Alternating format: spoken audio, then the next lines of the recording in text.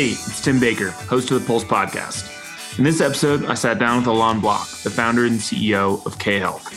When Allon and I first spoke a few weeks ago, my understanding of the business was admittedly a bit limited.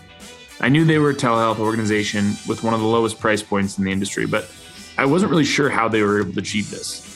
After the episode, I'm personally now an avid user of K-Health because of how much I love the platform Symptom Checker, which allows me to interact with an intuitive AI chatbot to see what other patients like me were diagnosed with. While this technological innovation is certainly a focus of the episode, it was also a pleasure getting to know Allon, who is the veteran founder of 3 successful companies and is able to see solutions where others see problems. Hope you enjoy the episode.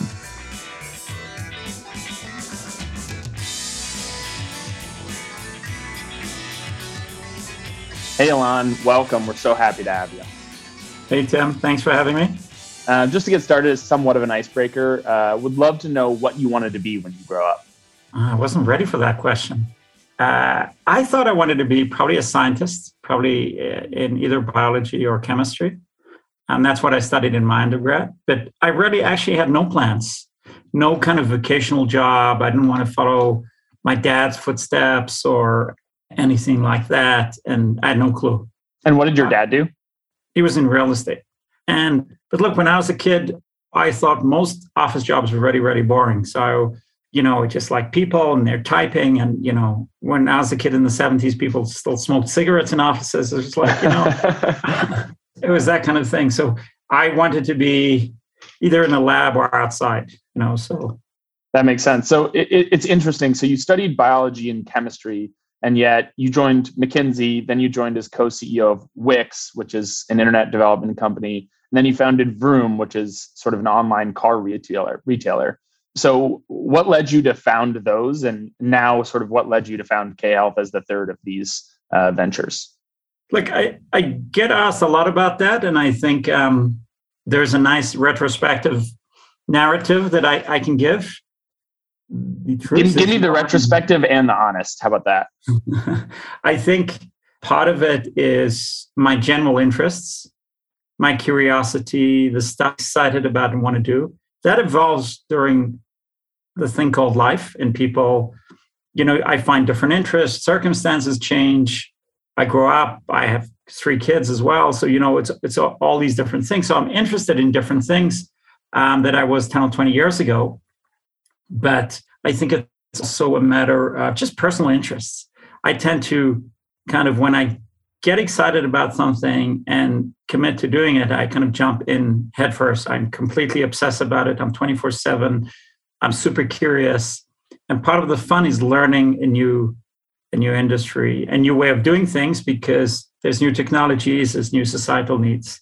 So, there wasn't any coherent plan. My narrative looking back is I'm a little bit rebellious, maybe more than a little bit. And I tend to ask, why is things working that way? And can they be done very differently, especially in industries that have built themselves really powerful oligopolies around kind of what they think that matter, and over time get quite divorced from customers. So from my perspective, it happens in 100% of the industries. Over time, industries get removed from the customer because they just too much focus on their internal machinations and their internal bureaucracy and, maybe financial metrics. So coming from the outside and saying, okay, why does this stuff exist like this at all? Or even why do we need it? Asking those kind of sobering questions is exciting. And then just the uncharted territory of this is, kind of the off-beast versus, the beaten track is something I genuinely love. I relish. Yeah.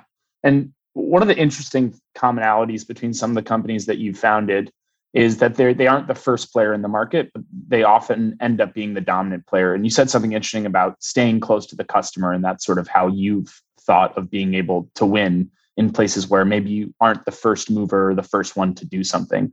So can you talk a little bit about how you think about staying close to the customer, whether it be at Wix or Vroom or K-Health? I think for me, when I think about the companies I was involved, I don't tend to define them narrowly. I tend to think about how can they be at their best, at their broadest, what can they do, and where do their source of, market power come from? And it tends not to be straightforward, but it tends to leading to play a different game. So there were 50, you're right. And if I take Wix, there were 50 website builders before. But Wix never thought itself as a website builder per se. It was clearly a major application. It's still a major application, but it's all the other things that people need. They need to interact with their customers. They need to manage their inventory and their money. They want to do marketing, CRM. They want to be able to modify their interactions with all these different stakeholders. That's more like a small business operating system rather than just a website. And so maybe we were number 50 on the list of website, but in terms of our approach, we took a broader approach. I also, because I'm not always confident that marketing will win, or in fact, I never think that it's about marketing. I try and work with teams that are very technology and very product oriented. They really deep and push the boundaries on what can be done from a technology and product. And in most cases, that is what matters. And usually you can put yourself, if you let yourself, you can push yourself really far, which gives you a big marketing edge with customers. No, that makes sense. Sorry for the jump around there, but those be the things. The other thing is, it's really a lot of the way I think is, how would I want as a customer to be treated in terms of customer empowerment? So as a small business, if you ever need to go through consultants, brokers, whatever, outsourced help to do something, it's always going to be a pain in the butt, right? Because now I want to design a website. Now it's going to take weeks, and I have these people, and they're doing a process. I'm paying tens of thousands of dollars. But the view of the founders of Wix, which is why I'm excited about it, that was no, you can take control of your creative process and do it yourself. You can design a website. We'll help you. We can give the technology that abstracts. With buying a car, for me, there is this auction information called Mannheim Auction, which has all information about all the cars buying and selling. This is what dealers use, but customers are exposed to that. And with K as well, doctors have a lot of access to medical data. We'll probably speak about it more. Not enough in my eyes, but customers don't have any access to data, not any reliable, trustworthy data. So a lot of these things is giving people a lot of empowerment, creating a lot of value, and sharing the value with them as you grow the business. No, I think that's a great transition into Wix, because I've heard you talk about it in previous interviews, and I've heard you talk a little bit about your experience with your father's AFib and how that inspired a lot of what K-Health has become. So can you talk a little bit about that experience, and also maybe your experience seeing the gatekeepers of information in medicine and how that frustration sort of led to the founding of K-Health? K didn't have a business plan or a business model when we got started. It was out of a bet that we can teach a machine the language of medicine. What I mean by that is we can translate all these different, very, very specific types of clinical context, of medical context, into something that non-doctors can understand. Just think about it. You go to a doctor and you used to it as a kid. They have the stethoscope, the white gown, they have the severe look. They're talking about stuff that's potentially really important, but also potentially scary. And you go there as a kid, and you're always a kid there. Even your parents are like kids there. And even when you grow up and you're super successful, the doctor knows everything, you know nothing, and the alternative is Dr. Google, which is entirely unhelpful, right? So side bracket, Dr. Google is unhelpful for people. It's irrelevant to see a lot of random information that is often scary. It doesn't help you. It doesn't build confidence. It's not a good starting point, right? And so it felt really paternalistic to me. And the more I dug in and looked into it, the more it felt like the 50s. That means, oh, you know nothing. Here's a very astute professional. They've studied for many years. They're erudite. They know all these different things. And let's keep the equation that way. See, if I didn't like car dealers having all the control on the car pricing and I have no control, I certainly didn't want, when it comes to my health, the most important thing, not to have any ability to access information. So that's how we started. And there were many symptom checkers out there, and people compared us. And IBM was doing Watson, and they claimed they were doing some AI doctor. And, they ran ads in Fortune and Forbes, so it must be true, and all these different things. Step number one is to convince ourselves we could actually build an information system and information layer that can talk to you around your health in a way that's dramatically more accurate and takes into account, medical context. So that was kind of the general view, even before we started, even before we got access to any data. But that was kind of the premise. How do I give you control? And how do I give you the ability, before you go to the doctor, at the doctor, after the doctor, to give you that second opinion? In fact, before we called the company K, we called it 2.0 for second opinion. That was Project 2.0. And how do we build this magical second opinion right now online from wherever I am for free? Yeah. And I can say I used the product this past week just to play around with it. And I think one of the things that at least gave me a lot of trust in that symptom checker was it said there were 800,000 patients like me with those similar symptoms. And then it gave me sort of a chart of how those patients were treated and a chart of what those patients' diagnoses were. And I think having those percentages and seeing the numbers, at least from my standpoint, gave me a lot of trust. So how do you think about creating that experience to build trust in your symptom checker for these consumers? Look, I'm really glad you like that. And Kay is building a data-driven medicine. In order to have data-driven, I want to expose that data to both doctor, if a doctor is seeing the patient, or to you, the patient, which I prefer to call a user or consumer.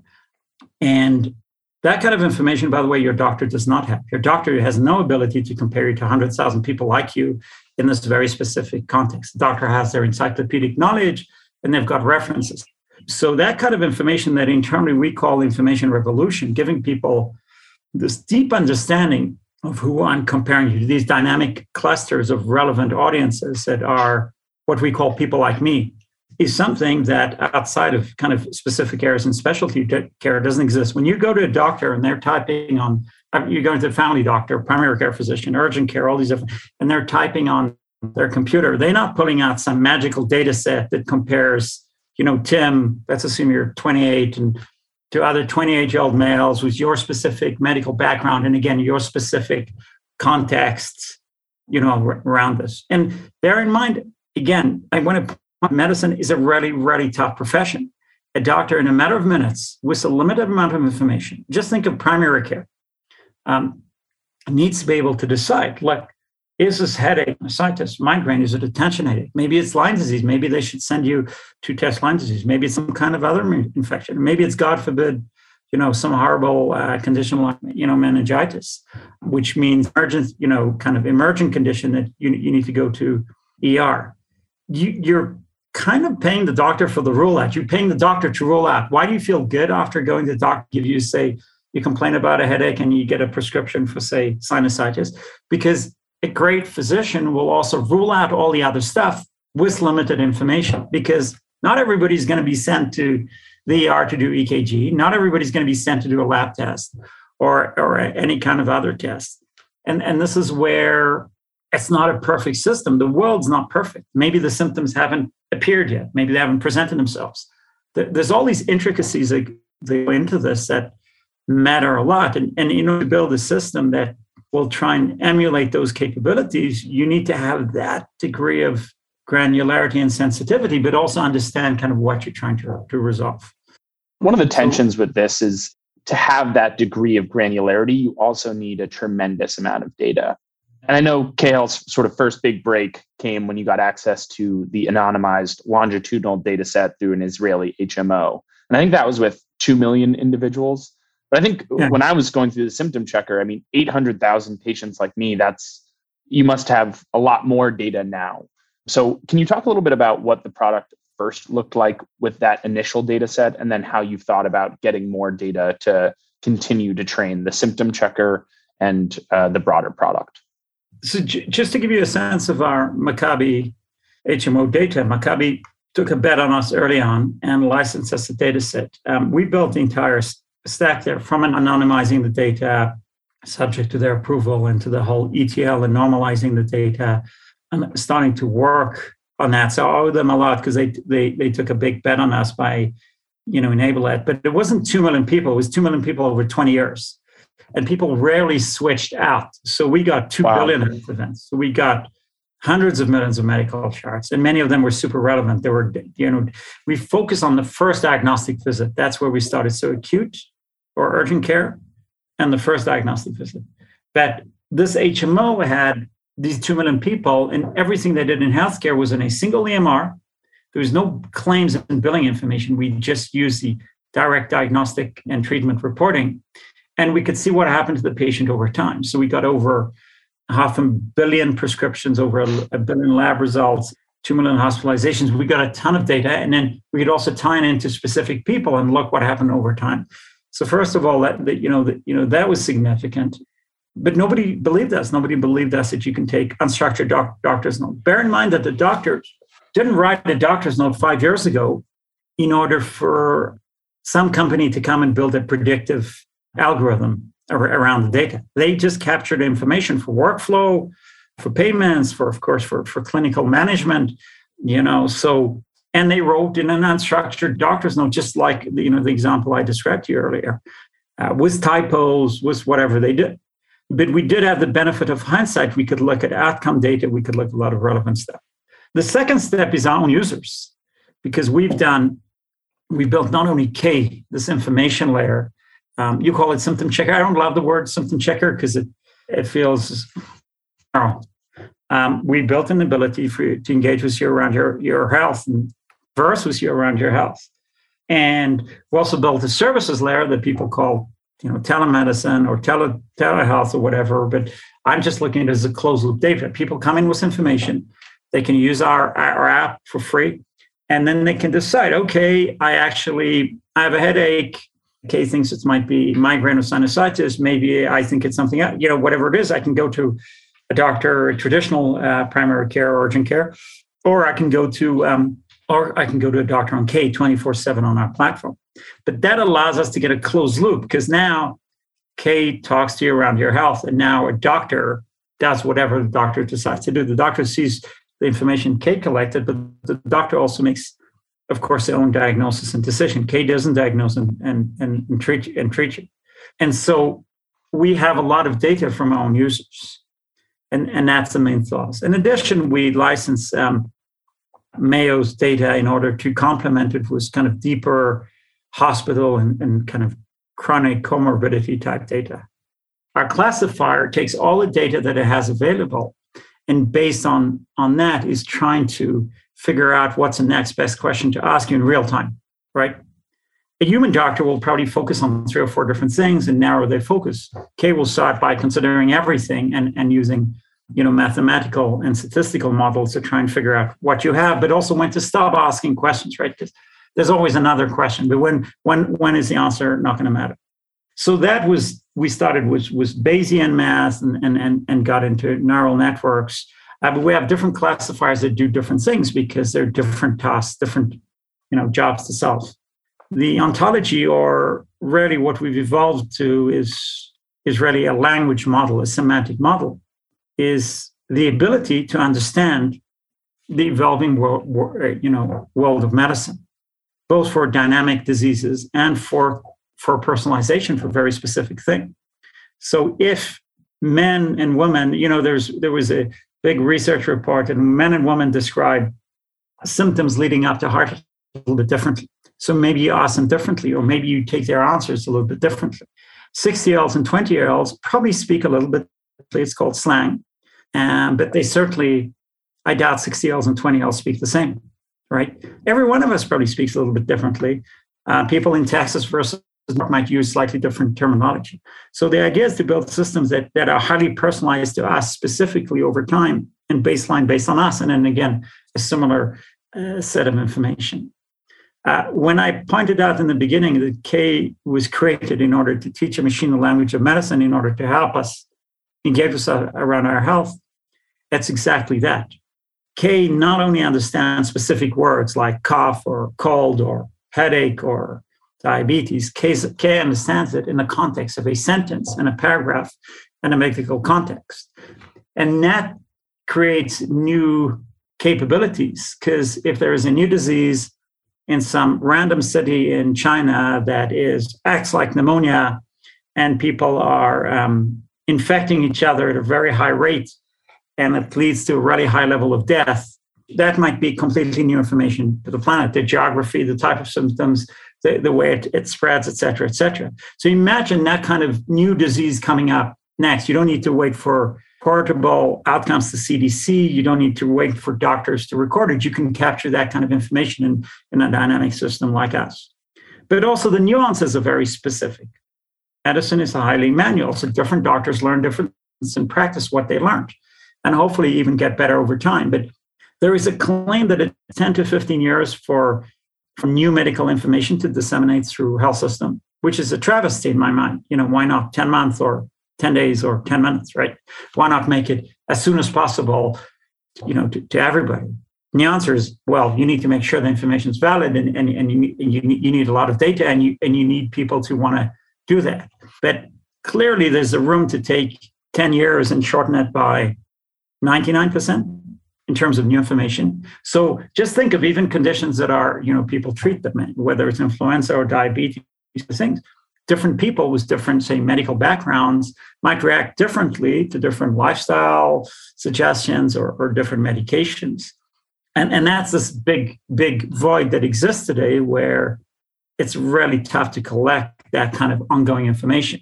Remember the Framingham study in the 50s in Framingham, Massachusetts, just this amazing ability. They spoke to thousands of people or even more, collected all this detailed information about people's lifestyle. Is it sedentary? Looked at their cholesterol, smoking habits, et cetera, and connected it to heart conditions, heart attack, strokes, et cetera. And that's the basis for modern cardiology. But imagine doing it for all the conditions in the world, big or small, chronic, acute, and then segmenting it in a much more detailed manner. So building a system that engages that.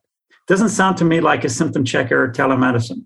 No, I was just about to say it's a much broader vision.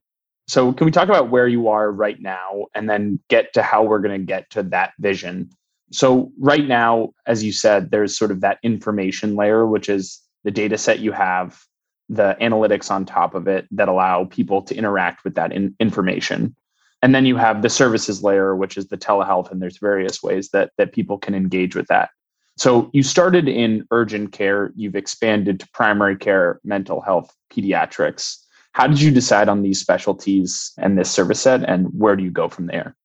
Well, in the beginning, to prove that it worked, we wanted to start with something where the outcome is, days and weeks as opposed to many years. And we wanted to start with something that was easier for us to do as an initial data set, which is that first diagnostic visit. My head hurts, my stomach hurts, I've got a rash, I'm afraid of COVID, I'm afraid of heart conditions. And we wanted to build a system that allowed people to engage right now, 24/7, with information around your health, around all these kind of acute issues, right? And that's a high-intent setting, and we were successful to bring in a lot of users into that. But if you think about what people need, is they don't only want to manage acute conditions, they also want to manage chronic conditions such as thyroid, diabetes, hypertension, obesity, all these different things that people want to manage, ideally reverse, but, make sure they manage it well. And allergies, asthma, COPD, et cetera. And then people want to avoid all these different things, including cancer, heart, all these different things. So we want to be your doctor. So if we want to be your doctor, we need to understand broadly all these aspects of medicine.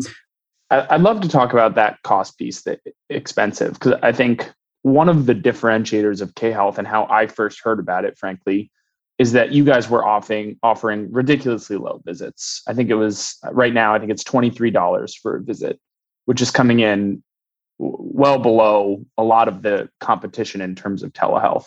I know this is sort of broader than just a telehealth platform.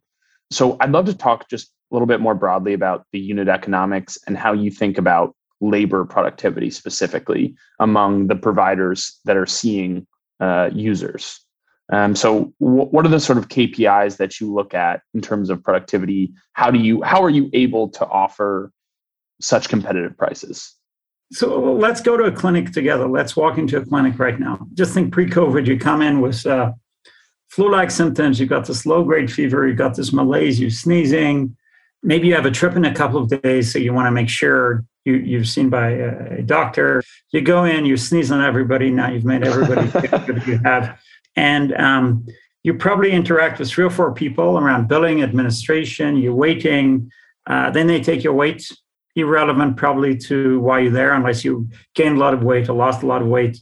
And you're also have your weight taken at some random time of the day was closed, so I'm sure you can take, back to the paternalistic aspect, you can take your weight much better than, and you don't need to pay somebody to take your weight, right?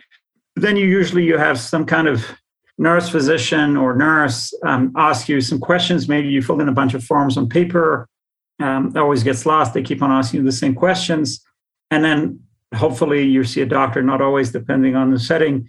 You're seeing a doctor and you have this low-grade fever. Doctor asks you questions. Doctor's probably, if they're a physician, let's assume they are a great physician, they're ruling out anything that is potentially immediate or cause for alarm right now. So they think it might be a viral infection, maybe a bacterial infection, okay? But they haven't done your lab because you walked into the clinic and you're going away in a day or two. So, they might say just, rest at home, drink plenty of fluids, watch Netflix. In a day or two, if you're not feeling better, come back because, they're not going to call you, right? There's no follow-up, they can't call you.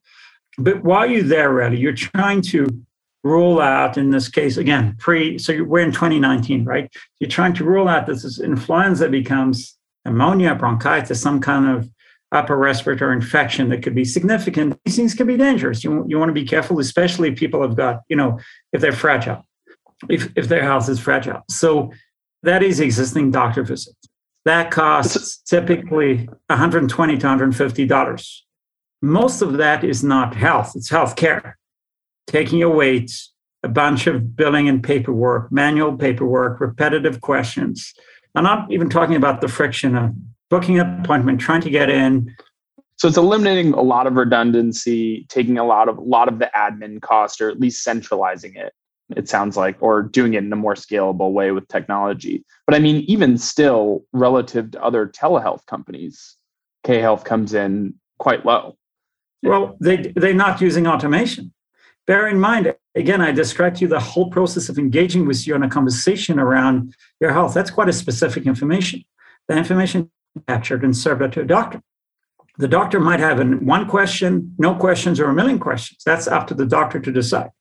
But that is automation, right? How does Google deliver that super relevant query at a cost that they can afford to? Because they don't have 1,000 people behind the scenes looking up your trip to Fiji or your favorite restaurant in New York. How can Amazon do that? Because at scale and at productivity, when you have doctors focusing just on the important stuff in medicine, judgment, not collecting information that's basic. Why you here, my head hurts. Where does it hurt on the right side? What medications are you taking? If a machine can do it on the cloud right now, and by the way, patiently, our machine never had a long day. It never wants to go home. Our machine isn't human. Humans, are not perfect either. Doctors are human. And so being able to do it for a very, very low cost on the cloud, that's the magic of technology. If I can build that conversation intelligently, engage with you and collect information, then I've collected from you information. I can also compare it to previous information I have with you. Maybe I overlay it with your electronic medical record, maybe not. But now I'm serving up to the doctor the ability to make decision rather than collecting basic information. If you have more information the doctor wants to collect. And there might be settings that a doctor says, okay, I'm not sure this person needs to do an EKG. I need to send them to the ER. That happens as well, right? We can abolish diseases. But nothing compares in the way we work to the other way, not in terms of access, not in terms of the ability to collect information, and including a lot of rule-out information and not skimping it, not in terms of allowing our doctors to make decisions in a much more focused manner. So why should I take some random price? And by the way, I know many physicians and we employ many physicians. These are fantastic people. But the fact that healthcare costs a lot hasn't enriched doctors. It just has built a system that has all this big bureaucracy. I think I'm not a wealthy doctor. I know a lot of wealthy dentists, or at least some. Doctors work really hard. They studied really hard. They've got this big medical debt. And, it's a system that's just incredibly manual. It was built for a different era, for a different need. Yeah. And so dentists, don't listen to this podcast. But you mentioned. Yeah, I'm sure dentists have their own issues, but I know nothing about it. So we're not doing teledentistry yet. But let's talk a little bit about employing physicians, because it's an interesting decision that you guys have made. So how do you think, and why did you choose to direct employ your physicians? And as you think about productivity, how do you think about incentivizing productivity among physicians in this services layer? Oh, you're asking me all these tough questions. You can always plead the fifth. It's okay. No, these are. I had nothing to hide. This is like this is good. You can become a VC, but I've always not been successful by taking something that's groundbreaking and makes a big difference and selling it to somebody else. Not need to have this whole sales team to sell it. Now they're acting like they're doing me a favor and they get to keep most of the profit. I'd rather, if there's value to be created here between the users and me, I want to keep it there. And I'd rather employ doctors, pay them a salary, and let them work on our system rather than go knock on doors and convince health systems and doctors to be part of that. Some of them come to us occasionally and want to work with us. But again, we're not looking to integrate to other systems. We want to be careful. We have a very close partnership with Allon Blue Cross, and we have a deep integration of primary care into their main app. And we have an SDK there. But that's quite specific for things that are just, massive channels and massive opportunities for people who get what we're all about. Aside from that, I'd rather be careful. So, we employ many hundreds of physicians and nurses, and we're going to hire many more. And we want to build it from the ground up in a way that people, that physicians can flourish, in a way they can get data that's helpful to them and they can understand and use it in a way they can focus on medicine. That's what doctors say. I want to focus on medicine, not on admin. Yeah. So it's easier to say, okay, well, here's a piece of software. I'm just going to go sell it. I just think the outcome is much smaller. And if you think about Wix didn't take its groundbreaking editor and kind of drag and drop WYSIWYG systems and license it to hosting companies. It could have, but it said, no, it's going to provide you the full service. At Vroom, we didn't say, we found a way to buy and sell cars from customers online. Let me just license it to car dealers. No, we built our own system. We became our own retailer. You have to control the experience. I think it's really tough not to. In rare situations, you can take true IP. ARM does it. Semiconductors sometimes do it, although I don't think the comparison there is accurate. It's easier to build, full stack business systems. Amazon's one, DoorDash is one, Peloton's one, and so we're looking to build this full-blown, capability and build an experience that better. Because bear in mind, people not only need to know if their headache is this or that and get certain treatments. Sometimes the doctor wants to refer them to lab. We send many people every day to labs. We get the results back. We want to control that experience. We want to make sure people are getting health, not paying for stuff that they don't need, that they're not getting over-tested. Now, we can't do all of that in one day or 1 year. It'll take a decade or even two. But you have to control the experience. And I highly recommend for any of you and anybody at Wharton and people who are starting or thinking about starting a business and how to do that is you need to think full stack. Yes, you need more capital. You need different types of expertise around the table. But it's just way more rewarding. So you mentioned that partnership with Anthem, and I would love to turn to that because you're also the CEO of Hydrogen Health, which is a collaboration between K, Anthem, and Blackstone to do. And I know you don't like digital primary care. So let's just call it a different kind of primary care model. Real primary care. Real primary care. So you did a pilot with Anthem's fully insured. And I think really recently you announced that you're expanding it to regional insurers and self-insured employers. Can you talk about what worked well in the pilot and maybe what didn't work well and what gave you the confidence to try and scale that business? Look, we've been working with Anthem for a few years, and Anthem's a very big, very successful insurer. And there was a meeting of the minds in terms of the opportunity here, because they see an opportunity not only in terms of cost savings for their own customers, whether they're self-insured or people that Anthem insure. Self-insured being a large company for people who don't know healthcare. Large companies that the large employer bears the risk and pays the medical bills, whereas small businesses, typically somebody like Anthem or United will will be the insurer. We'll take the medical risk, and you're just paying a premium, right?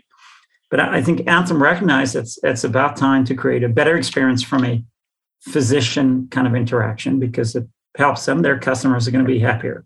And they know there's a lot of waste. They just, again, where is the waste? Difficult to find it. So if it was obvious, if it's just people doing extreme behaviors and giving out opiates or doing kind of irrelevant surgeries or procedures, they can find it's easy. But all these different nuances, you're not in the room. The doctor's in the room.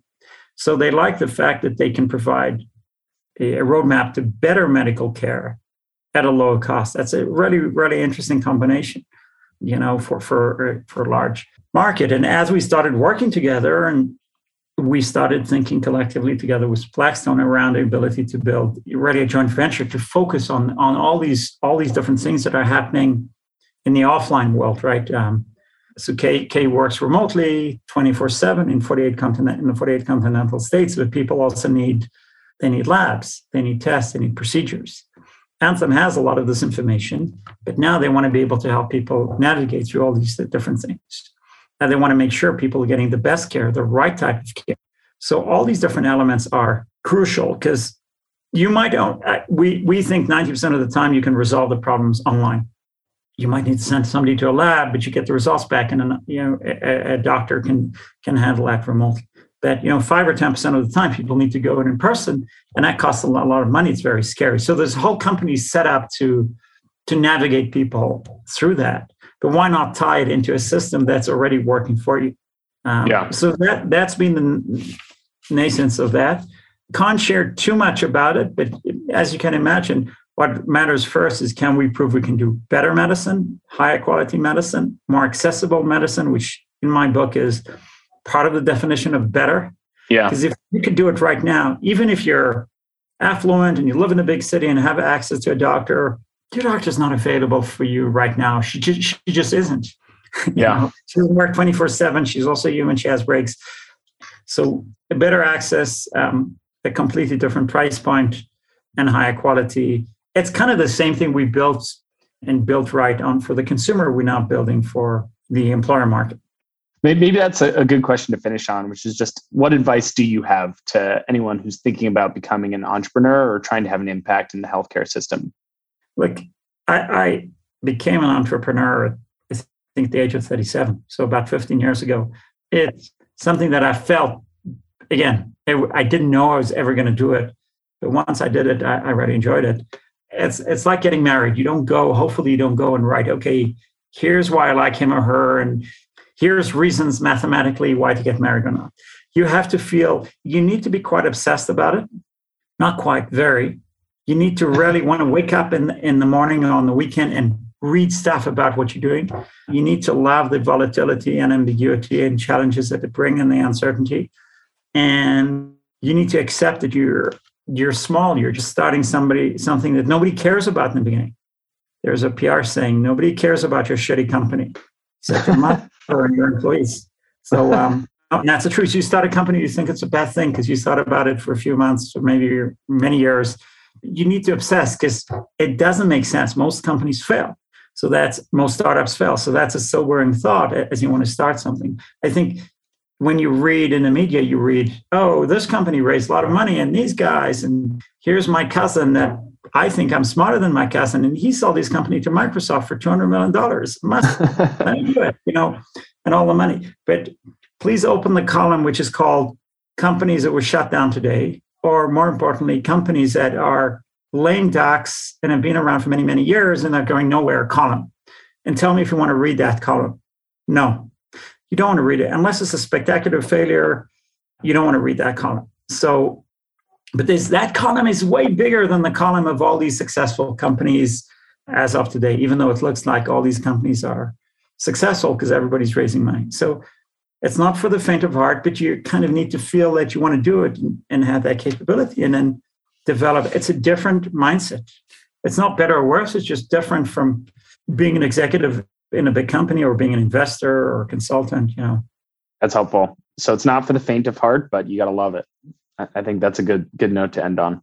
Hopefully everything you do in life, all the major decisions, Yeah, you get married and kids, and that's also, you hopefully do it because you'll really love it. So hopefully.